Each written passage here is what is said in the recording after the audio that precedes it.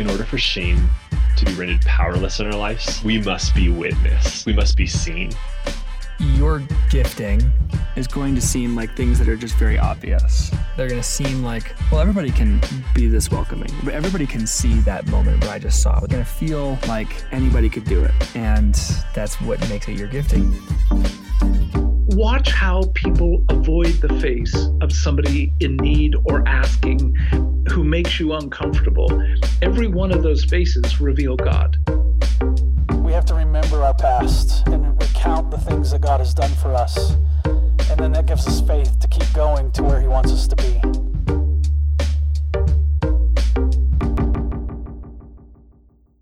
Hey guys, welcome back to the &Sons podcast. This week we got to interview Stephen Hanna, who is a two-time award-winning photographer from Northern Ireland.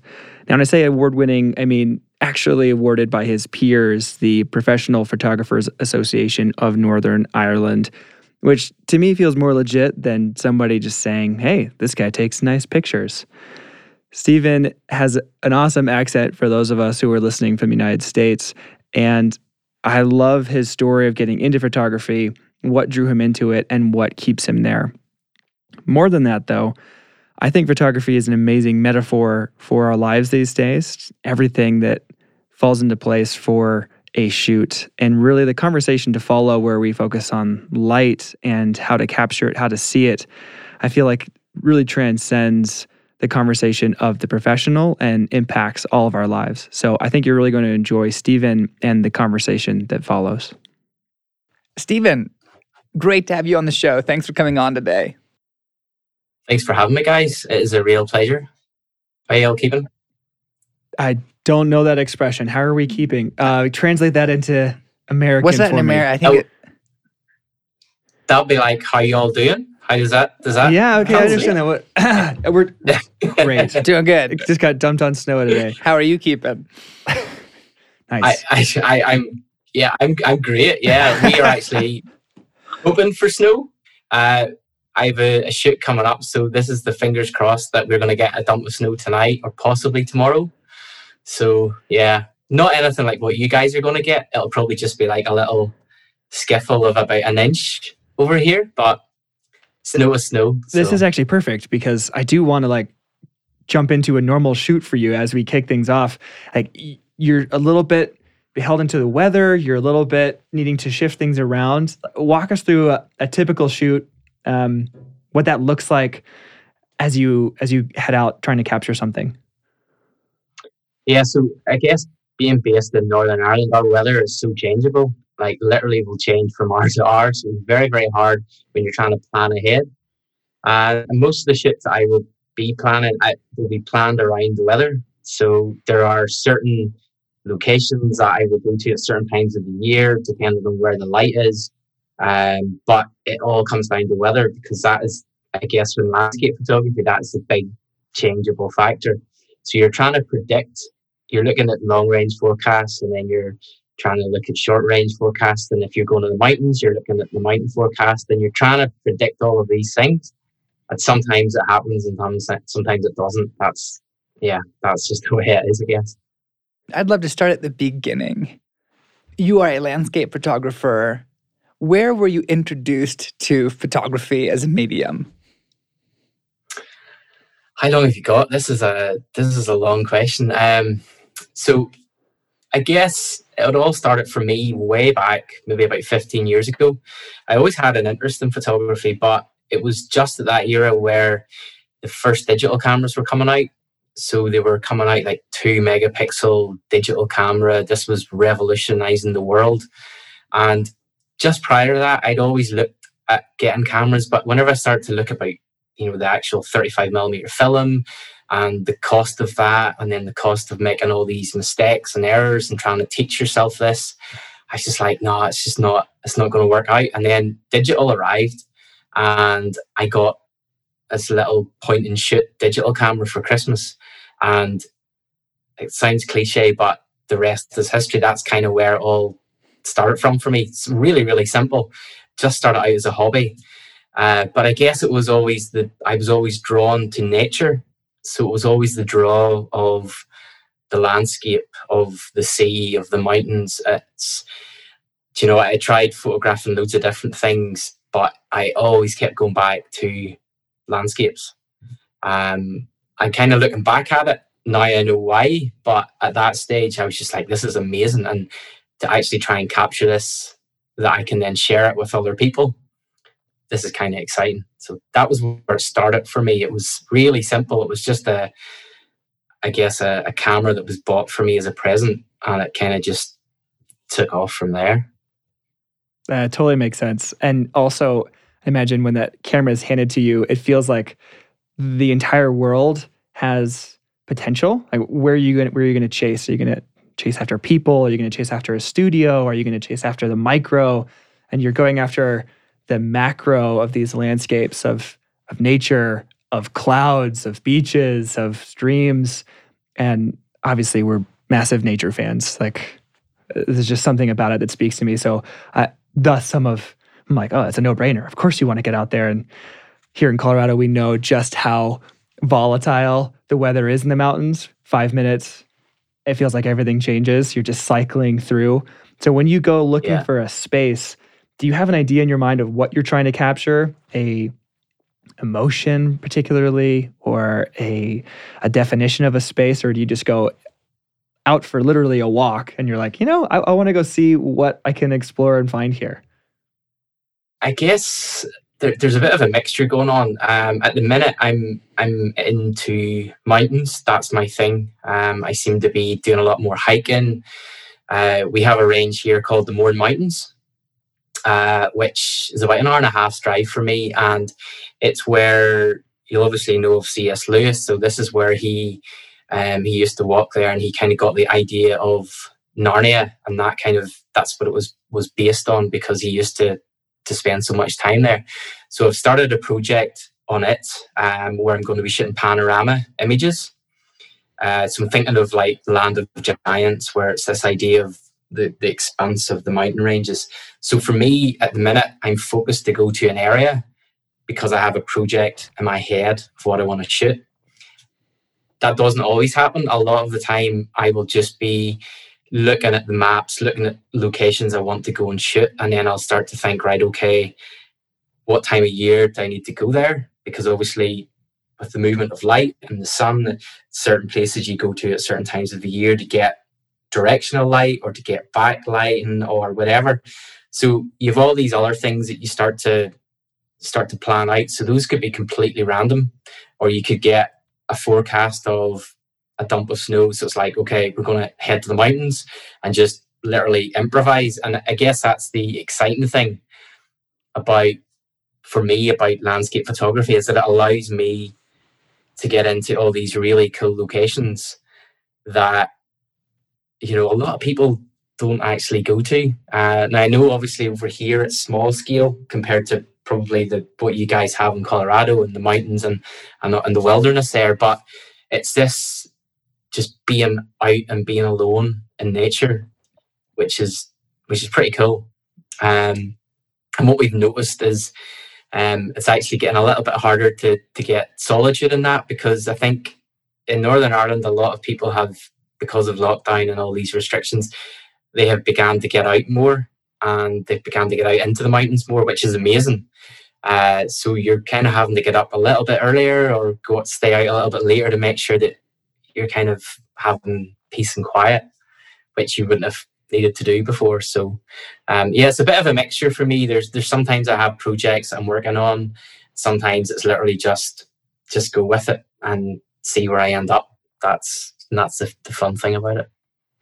I was having a conversation with a friend recently about why I like hunting, and that it gives like a purpose for every moment in the woods. Like if I go for a walk and I'm just by myself, I can kind of be green blind, brown blind. Like I can literally just go for the walk and not actually see anything, not be paying attention to where I'm stepping or what I'm going to see over the next rise. But hunting does seem to like make every step matter, make every shift of the wind matter. And I imagine it's pretty similar for photography. When you're going for a walk, it doesn't really matter if you get rained on or if the midges are attacking you, because you can bail out, you can do something else.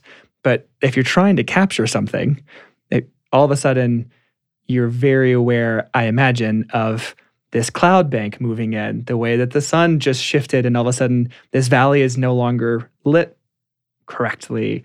Have there been shoots for you that you were really hoping for something and it didn't come out? Or have there been particular ones that are really rewarding as you pursue a certain shot? Yeah, so there's been two experiences that I guess I'll share. One was a few weeks ago where we had headed up into the mountains, and the forecast, we were trying to predict what it was going to do because we checked about 5 different weather apps and they all said something completely different, as always seems to be the case. Right. But one of the things that one of the mountain forecasts said was about the chance of low cloud in the valleys. So we kind of thought, okay, that could mean an inversion where if we keep getting high enough, we can get above the cloud. So we set off. We had about a 2-hour hike, and we literally hiked 2 hours in cloud with about maybe 10-foot visibility. And we just kept stopping and thinking, is this worth it? Like, is this really going to pan out? And as we broke the cloud, we just got up to the summit of, we were on a mountain called Slieve Binion over in the Mournes here. And literally as we came up out of the clouds, we just saw this amazing, just the peaks, just the highest peaks just appearing. And it was almost like cotton wool of cloud. And we were just above it. And it was like, wow, that's just out of this world. That's something that, you feel so blessed to be able to witness and to be able to, for me as a photographer, to be able to capture and then to share it with someone else. But those are the times where that could have went 50-50, because we could have just kept climbing, reached the summit, and then we're still in the cloud. So that was really memorable because I'd never had that before in that kind of extent. And we kind of knew it might happen, but you just can't be sure. And you can do all your checks and read your forecasts and look at different weather charts, but you will not know until you actually get there and start hiking. So that was pretty cool. That was a pretty cool experience. And it's one of those things where whenever you're standing on a mountain and you're trying to work out what you want to put in your frame and what you want to include, you begin to look at what the light is hitting, and you start to notice, it might sound strange, but you almost start to notice textures, especially in mountains. You notice crags, you notice these little paths that you might not have seen before because maybe the light is coming in at just the right angle to pick those out, and you just see the world in a completely different eye. And one of the frustrating things I think about being a photographer is whenever I'm driving or what, it's almost as if I'm seeing through the lens of a camera. So you're looking at just a normal scene and you're thinking, right, if I was composing that, I'd put this here, I'd put this over on the left, or I'd have a third sky. And that can get really frustrating because you kind of can't switch off from that. That's just what seems to happen 24/7. So you kind of get completely immersed in thinking, I've got a camera in front of my eyes. I don't think about that. Yeah, I kind of think what you were saying about the hunting thing, it's like you're more aware of what's around you whenever you're in that zone. And I've often thought about, I'll maybe just go hiking or I'll go whatever and I'll not bring the camera. I'll just go and enjoy it. But now I think I realise that part of my enjoyment is actually having the camera with me, because I see things that I would probably miss if I didn't have the camera with me. Absolutely. I'd like to know where your eye came from. How sensitive were you to beauty before picking up the camera? Oh, I guess. And feel free to toot your own horn in this. Yeah. No, I guess I could always appreciate. I loved walks on the beach. I loved, we have a beautiful coastline in Northern Ireland, and I always loved it. We would have spent summers up there, and you have fond memories of things like that and sunsets and different things. But I don't really think it was until I picked up a camera that I then started to notice what was on my doorstep and what we actually had. Because then you were trying to put everything in this rectangular box of what you were seeing through your viewfinder. So you then began to look at things much closer. And I think with landscape photography, one of the benefits is a lot of the time I go out shooting, I'll be shooting either early in the morning or late in the evening. So the light, either just after sunrise or before sunset, is golden. So the sun's so low in the sky. So if you have that kind of light hitting a subject, even if it's just the most mundane subject, it can look absolutely amazing. Whereas if you look at that at midday in like really horrible harsh sunlight or in a really dull grey day, you're just going to walk past it. So I think the whole eye for it didn't really come until I actually had the camera, and then I kind of just, I guess it was practice. Then you just became tuned into what you were trying to shoot. I wonder how much of a gambler you feel like, because but back to the hunting thing again, there's a little bit of like the gambling addict of, well, they're not here, but maybe over the next hill. Like there's just that consummate optimist, which is probably the better way of saying it.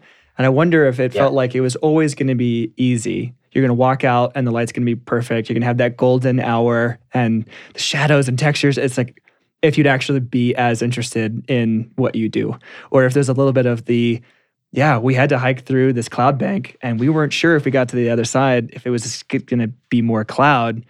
And that actually makes it more enjoyable for you, more likely to want to go do it next time. Yeah, I always say that those negative experiences, whenever you get the shot or you get that amazing light, all those negative ones make it worthwhile. It's so much sweeter. An example of that, I drove across to this amazing set of sea cliffs in Donegal. This was about 3 years ago. So we had about a 3-hour drive and then about an hour hike. And I did a vlog on it. I did a video on it, and it was probably one of the most boring videos I've done because the cloud bank was literally at sea level. So we couldn't see anything. And we stood about for hours hoping. And in hindsight, there was no way it was ever going to clear. But we kind of just, because you never know. But it didn't happen. And it was like completely soul destroying. But then about 3 years later, after a few more attempts, I went back. And I had the most amazing light I think I've ever seen at that same location. And I think the time I went before, where it was a complete and utter disaster, whenever I got the light, it made that much, much more special, because you kind of went through your journey of, well, I started off here. I've had all of these, it's like the false summit thing where, you keep hiking and it's like, it's just around the next corner. It's not, and whenever you actually get it, I think those negatives make that moment when you get the shot much, much better. Totally makes sense. Just out of curiosity, what's your ratio? Yeah. How many failures would you guess that you have for every successful shot? Well, I would say 1 in 10. 2 in 10, I would say. Are successful or are failures? Yeah, successful. Yeah. 10% of the time, 20% of the time. I don't know if I do that good. Right? I think like if you could go out 10 times, I reckon if you come back once or twice from those shoots with something that's, I think as you evolve in photography, you get a little bit more, you scrutinize your work more. So you're always wanting to try and improve. So I think when you get to that stage where you're being extra fussy, at the start you would probably be just thinking, oh, those are amazing, and that's fantastic. But then when you look back, you're thinking, that was pretty poor. So I think now it's at the stage where like I have to be really critical. And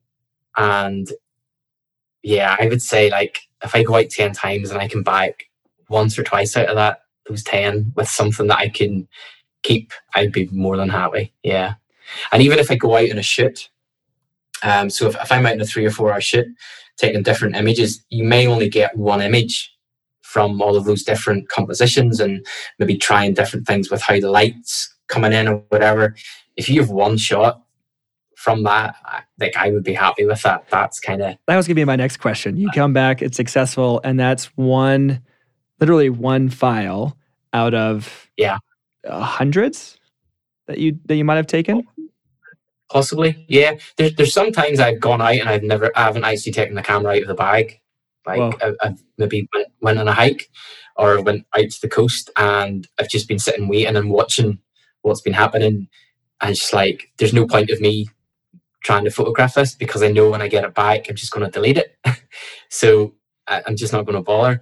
There are other times where if you've got like that cloud inversion that we got a few weeks back, we were literally just running about every angle. We were just shooting so many images. I had so many different images from that shoot, because everything was just coming together perfectly. But those kind of shoots are probably few and far between, where you would get quite a lot of images from the one shoot. It does feel so accurate of the creative process, right? Like immediately I'm thinking of times where I'm trying to write and it's famine, and then there's the moment. You call it flow, you call it things coming together, and it's like hours go by. You're going to just milk that moment for all it's worth. And I wish it was 10% of the time. Does it feel like 1% of the time? Like, I don't want to give it a number. Don't look too closely. I do wonder where going and waiting and not taking the camera out of the bag displays quite a bit of stamina and patience in an age with very little stamina and very little patience. How did you become comfortable driving to the coast and waiting for hours, needing to pay attention even if nothing happens? I think at the start, I wouldn't have been like that. There's no doubt. I would have been arriving at a location and literally camera out the bag, tripod up, and I just started to shoot. I didn't even really think about what I was photographing. And I don't know whether that was more coming from an eager excitement just to be out and to kind of get doing what I'm doing. And, you weren't really thinking about the process. And I think that's just something that evolves.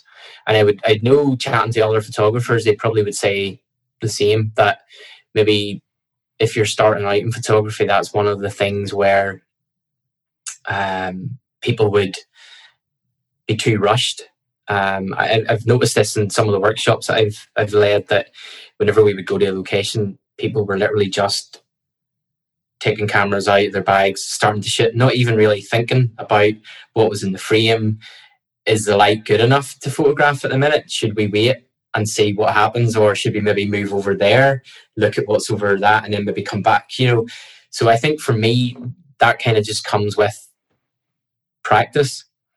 And I think as well, it got to a point for me with landscape photography that, yes, it's about the photography, but I think more so it was actually just about me being in nature, where it kind of got to the stage where the photography is almost second, because you just get immersed in, I just need time here. I just need to chill. And it's kind of funny because whenever I took a break from landscape photography, at the time I was trying to set up a business and I was starting to photograph weddings, which I still do. And they were obviously high pressure, high stress, fast paced. Everything's just boom, boom, boom on the day. And I actually had a fear that if I kept photographing landscapes, I wouldn't want to do the weddings, because it was so peaceful. It was just, this is just chill out time. Whereas the other was like crazy, just boom, boom, boom. So actually, I think it was Morgan I can't remember if it was a boot camp or a podcast, and he talked about creating margin in your life and like kind of creating this space. And I just, at that time, I felt God saying, do you know what? You need to create a bit of margin and just take your camera, go to the coast, and I can remember I went to a place called Kimbian Castle. So it's this beautiful ruins of a castle on our north coast. And it was a completely grey, horrible, overcast day. And I just went down and sat for a few hours and I took a few photos, but it wasn't really about the photos. It was just about me sitting, listening to the waves, smelling the sea air, and just kind of going, wow, this is just, there's silence here. This is just beautiful. So yeah, I think, so the patience thing it was definitely coming from that. It wasn't the photography first. It was, I need the space. I need the margin in my life just to be in nature and enjoy that. And then out of that, the photography kind of evolved, if you like, as opposed to it being the other way around. I love that. I do wonder, it's a similar question, but at this point in your life with photography, how do you manage disappointment from, a string of frustrating shoots or the day when it did not go well? That's tough. With landscapes, definitely there's a patience required, and you just got to keep going back, and you got to keep going back. And I think there's, I can't lie and say, whenever I come back from a shoot and it hasn't happened, that's fine. I just kind of brush it off, and everything's fine. You come back and you feel gutted, but I try and realign myself and thinking, well, okay, I didn't come away with any shots, but I spent time alone potentially. I was out in the mountains, or I was at the coast. That's a privilege just to be able to do that. And it's just trying to focus the real reason why I was there, and try. It's not always easy, but try and remind yourself that it's I guess it's the issue of my heart almost that's the priority. If I get something that I can photograph or I can sell as part of the business, brilliant, that's amazing. But I think for me, it's a heart issue, and I try and kind of keep that as a priority. Doesn't always work out that way, but that's what I kind of try and keep as the kind of the main focus of things. Yeah, I'm so struck by the amount of time in a successful shoot and whatever you're going to label as successful. I think to me, it's sounding like success in this arena is more and more how the time went for you rather than coming away with something to sell. But the silence, like whether it's going well or it's going to just be a wash of a day because of the weather or any number of other factors. I know how it is to sit in the woods for 5 minutes with a total silence and 5 hours. I mean, they might as well be the same for all of the racket and all of the pressure of, okay, you're here, this is the time, you're away from family, this is what you're doing, this is your job, this is time to get it going, time to make it happen. And I wonder if you have learned things that help calm you in those moments. Because for me, like Katy Perry will start playing in my head. I'll start having conversations with people if it's not going well. I'll start wishing that I could control the weather somehow and be like, okay, well, if I stare at that cloud long enough, it will literally burn away, and then I will be able to da-da-da-da-da-da. Yeah. And I can waste a lot of time at my desk, let alone out in nature with that busyness. So I'm wondering if you found, for my own sake here, not for the listeners, have you found something that causes you to go like, okay, whoa, we're going to slow down and be okay with the fact that silence and it almost feels like a lack of productivity, but I know that it isn't, because the goal, you're accomplishing the goal by being there, but it can feel like a lack of productivity. Like what have you learned to push off those voices, to be okay with the hours of quiet? I was going to say coffee, but that's that's perfect. That's totally fine. Coffee and a good pipe, and you're fine. Do you know, it's been really funny because this year, if you'd asked me that last year, it probably would have been a different answer. But I guess this year, with everything that's happened over in Northern Ireland, we were locked down for quite a while at the start, and we weren't really allowed to travel. Now, I'm fortunate that we live in the country, but you were kind of just in this small area and you weren't allowed to go. And I think it's just been, for me, it's been being appreciative of what you have. And I think that's been a bit of a wake-up call for me, that, do you know what, it's okay to go and not get any images if that's the case, because for such a long time that freedom to do that was taken away. And that's something that I never thought would ever happen. Like, how are you ever going to be told you can't leave your house and you can't go to the mountains or you can't go to the coast? So it was one of those things that I took for granted. Whereas now it's been, I can't wait to get there. And that was a massive flip for me. That you totally, you appreciate what you have on your doorstep now, and you appreciate those moments that you can get into the mountains. And I think for me, it is more about, not a release, but it's more about just getting into nature. It ticks a box for me that I could just sit in it for hours. I don't know if that really answers your question, because I don't think there's really, a 3-step plan to say, right, this is how you can deal with deep breathing, disappointment or frustration. But that has definitely helped me. My focus has flipped, pardon the pun, but it has kind of gone from, I had all this freedom, then it was taken away from me. And when I had it, I didn't really appreciate it. But now it's come back. I'm like, okay, I'm gonna make the most of this.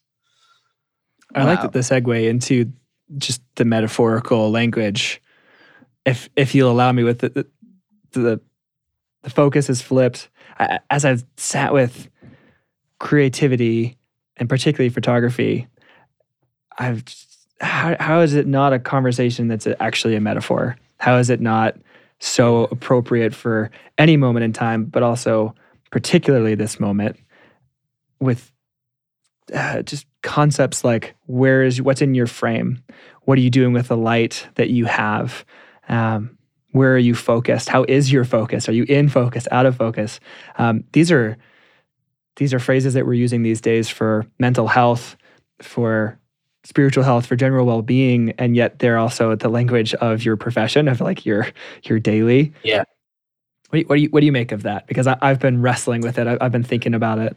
To be honest, the light, you kind of said there about the light and darkness, and for me in landscape photography, light is everything. That is between a good landscape photograph and a bad landscape photograph, it's more than likely going to come down to light.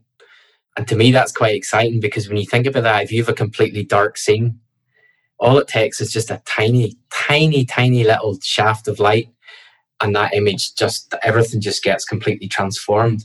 And I keep reminding myself of that, because in your daily walk, it's so true of that. It's like I am constantly searching for light in the landscape, but I'm also searching for light in here, and you're searching for a release from, whatever's come over you or whatever you're dealing with at the time. So I really like that analogy with the light, because to me, I can totally connect with that, because there's nothing more amazing whenever you're standing at a scene and you've maybe been waiting for quite a while. It's that light, and it doesn't have to be, they talk about even a candle, like that tiny little flame, like how much light that gives off. And it's just, it totally transforms things. And that's true with our walk. It's kind of light and dark, isn't it? Yeah, absolutely. That's so good. I'm curious, this is a bit of a tangent, but as you've shared some of the stories of going out to get photos, you've said, we? Who goes exactly? Sometimes it's myself. A lot of the times it's myself. Sometimes I'll go out with a few other photographers. One chap in particular, he would go out quite a lot with me, and I would kind of regard him and as he's an older chap, and he's almost like it's not always about the photography. It's sometimes quite often just about the friendship and just the conversations and I would say mentoring, but that day-to-day conversation relationship. So yeah, that would happen quite a bit. or sometimes I just randomly go myself, and you just get a feeling, right, okay, I need to go. There's something, I feel there's going to be something good that's going to happen. I'll just jump in the car and go. So, wow. Reaching into the grab bag. Your photography now is really amazing. I know that we'll link out to it out of the episode description but we're talking stunning and very different than the photos that I take. And we're getting close though, my iPhone is really catching up. And when you think about your development as an artist, as a photographer, what were some of the breakthrough moments in your artistic life? You mean from a technical aspect of what I learned? That? Or yeah.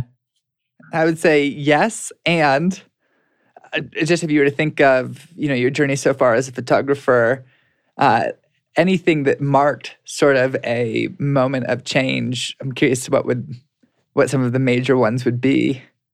Okay, well, so from a technical aspect, once I began to realize how important light was and how important good light was, and there's a massive difference because, as I said, like a lot of the stuff I would shoot is around the golden hour. So that's that first hour in the morning or the last hour in the evening. So that quality of light is amazing. So once that clicked with me, then I knew, right, I need to plan things around when the light could potentially be at its best. So I guess that's one thing from a technical point. The other thing was a couple of years ago, so I won over here, there's a PPNI award, so it's like the professional body of photographers. So I won their Landscape Photographer of the Year twice in a row. And the second time, it was all judged on the finished print. So you guys all know it's social media. Everything nowadays is digital, so nothing ever seems to come into a physical form anymore. Everything's downloadable or whatever. So I kind of have this passion about printing images, because for me, the printing process is just as important as actually taking it or editing it. So one of the really cool things with the last thing that I'd won was that it was judged on the actual finished print. So there was kind of no hiding behind that, because, if you have a small image on a screen, there's lots of little blemishes that can go on, can be missed or can't be noticed. But if you have a large print sitting in front of you, to be judged then by your peers and kind of to be recognized for that was quite rewarding. And I guess it gave me a bit of confidence to say, right, okay, I can keep pushing on with this here, because I think a lot of the time those trips where you come back with nothing and you're trying to like, okay, well, we're going to go again and get this, that just gave you a little bit of a push to say, right, okay, I'm on the right lines here. My work's being recognized, and I guess it's a bit of validation, so I get, I think that was probably a big turning point for me. Probably that was about a couple of years ago.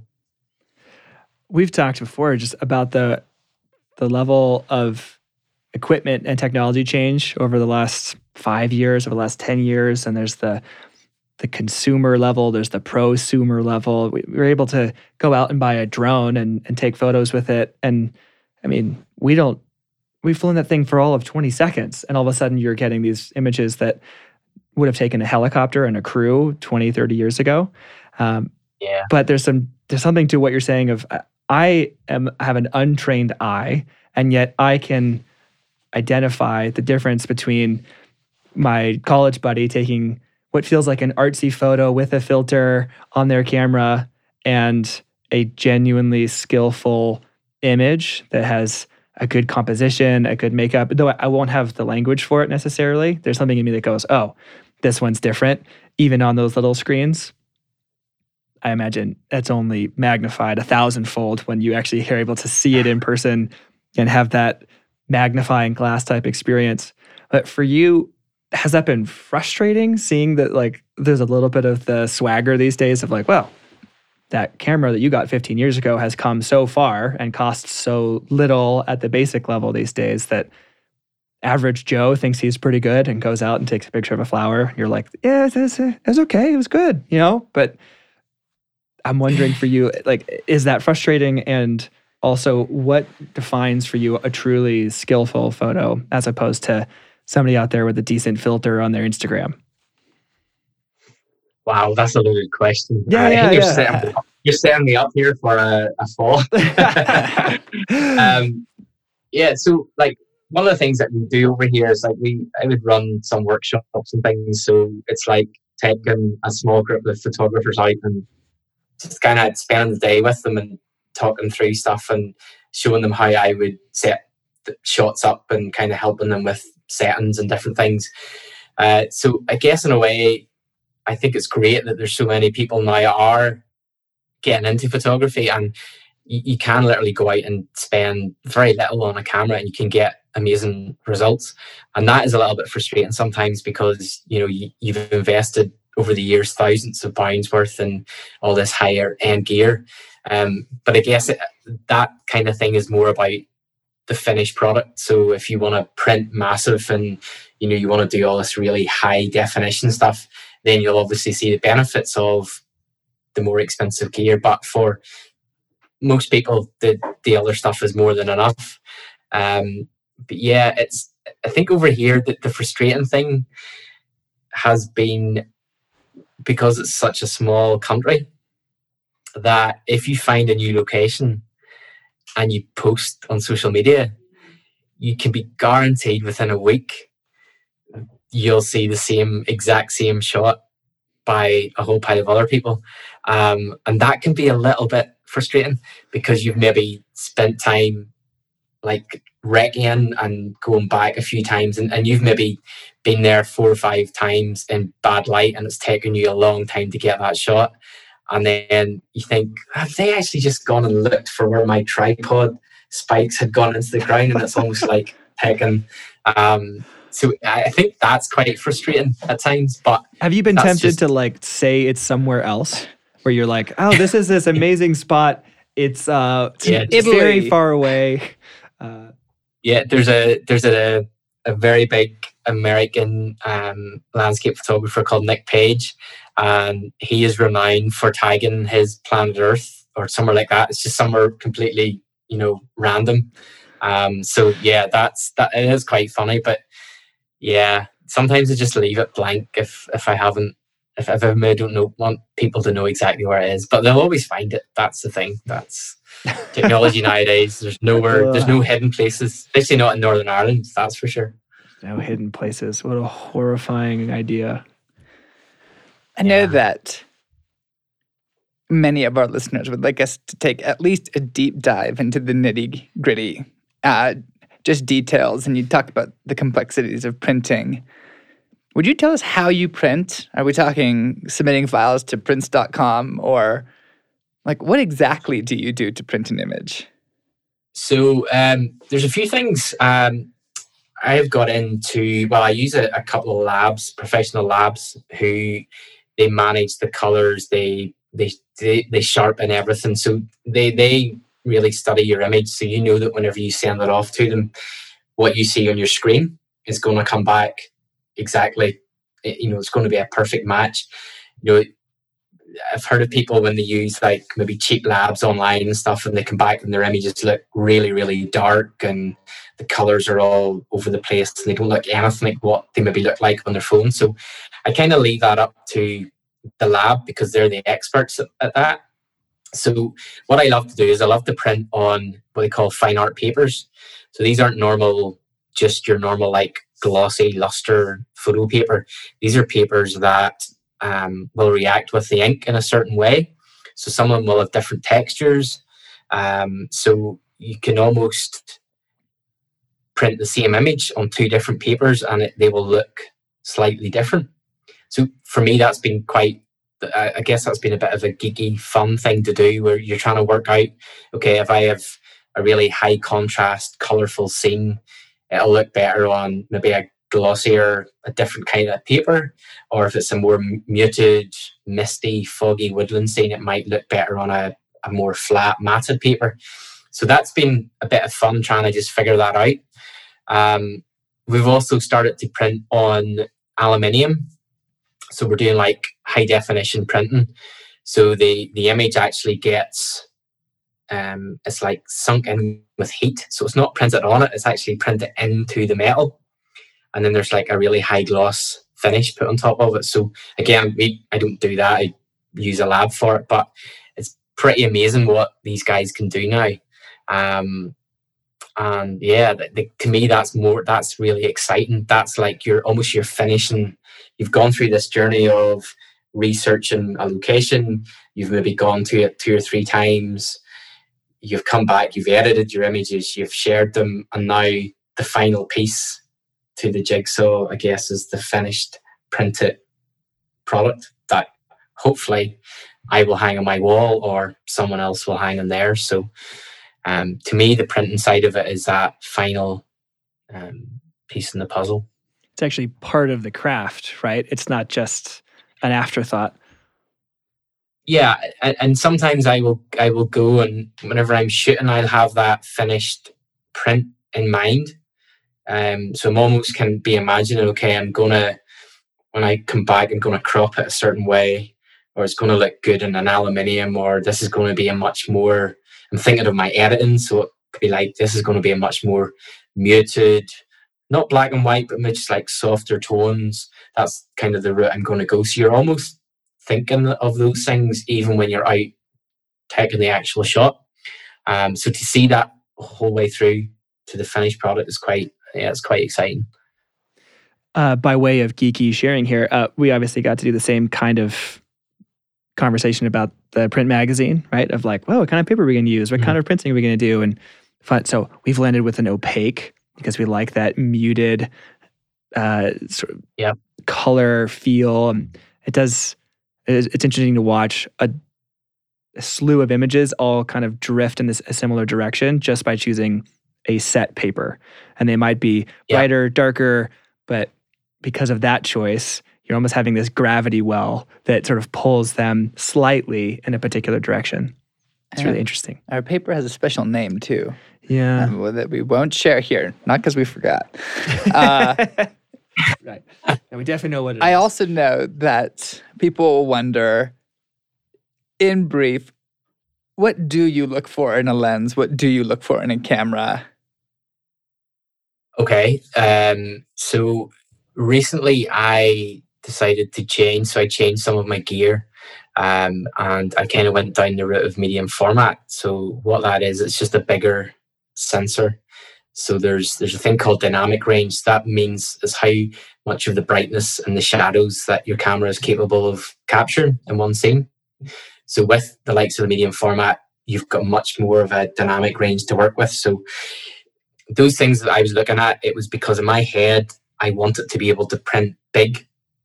That was kind of my end goal, is that I wanted high resolution, I wanted good colors, and I wanted really, really sharp images, because I knew that if this is going to go on someone's wall and it's going to be printed, hopefully very, very big, if you have any kind of flaw in it, it will be noticed when it gets to that kind of size. It's okay on a screen, but once you start to print, so I guess for, a lot of those are things that I look for, but obviously what someone else would look for if they're starting out is going to be completely different. There's a massive budget there of, you can buy something for, $500, or you could buy something for $7,000, and it's going to be very hard to compare the two. So yeah, for me with landscapes, I'm always shooting really wide because I'm trying to get the big vista in. So most of the time I'll have a really wide lens on the front of the camera because I want to fill the frame with as much as I can.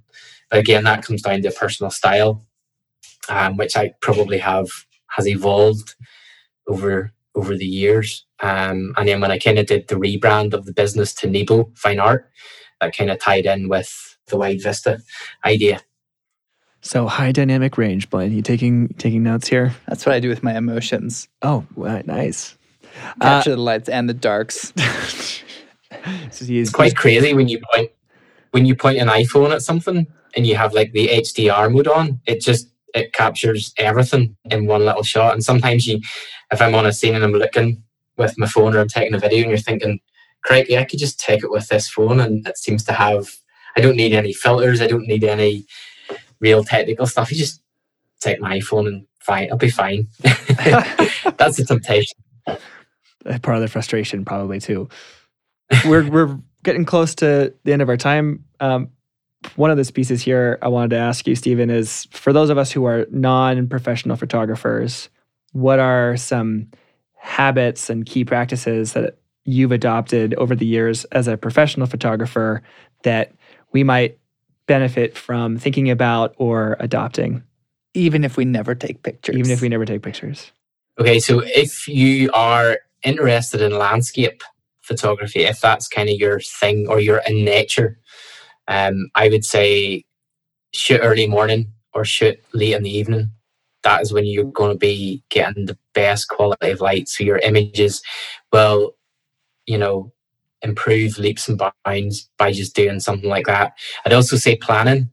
Sounds really, really boring, but there are loads of little apps that you can get where it will tell you the exact position of the sun at a certain time of day on a certain day of the year.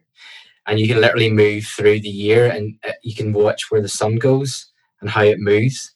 So things like that are invaluable to trying to plan a shoot, especially if you're in the mountains where you're trying to work out, okay, is the sun going to come over that peak? Is it going to creep through that valley or whatever? What time of the day do I need to be to get the sun in that location? So things like that, I think are extremely useful. So there's loads of little apps that you can get for your iPhone that will tell you all of those little things. So a little bit of planning and then just knowing to go out either first thing in the morning or last thing at night will make a massive difference. Did you know at the beginning of your career that you were going to need to become an astronomer as well? Or did that kind of key in later on? I actually think it's more about all that planning side of things. And that's something I'm still trying to work out, trying to learn about clouds and how they move and all that geeky kind of stuff. But it is probably 90% preparation and planning. And then all you have to do is just get there and hope that all the things that the different weather apps and all this kind of stuff was actually accurate, because sometimes I think they guess. I think they just, over in Northern Ireland, it's pretty much we'll say there's going to be rain because there's probably going to be rain most days, and probably add in a bit of cloud, and it's like, yeah, that'll be 50-50, Yeah. Well, Stephen, thank you so much for your time today. Where can our listeners go to find out more about your photography, Nebo Fine Art? Where should folks go to go check out some of this stuff? And you guys, please go check it out. Do yourself a favor. Okay, so yeah, I'm on Instagram, Facebook as Nebo Fine Art. The website is nebofineart.co.uk. If you are maybe interested in photography or landscape photography in particular, I do some vlogs on YouTube. So again, if you just search Stephen Hanna, you'll find me on that, and those will be more taking you along on a journey. So it's like filming a lot of behind the scenes stuff of me actually out taking the images, and then I let you see the images at the end of the video. So if you're a photographer and interested in that, definitely probably YouTube would be the way to go. And Nebo, Nebo? Yes. Nebo Fine Art. I just in case Nebo, right. I don't Shooting know. from the hip there. Nebo Fine Art. Yeah. Dearbo. Nebo. Nebo. It was awesome. Stephen, thank you so much. It's been really fun to talk for a bit today. Thanks for having me, guys.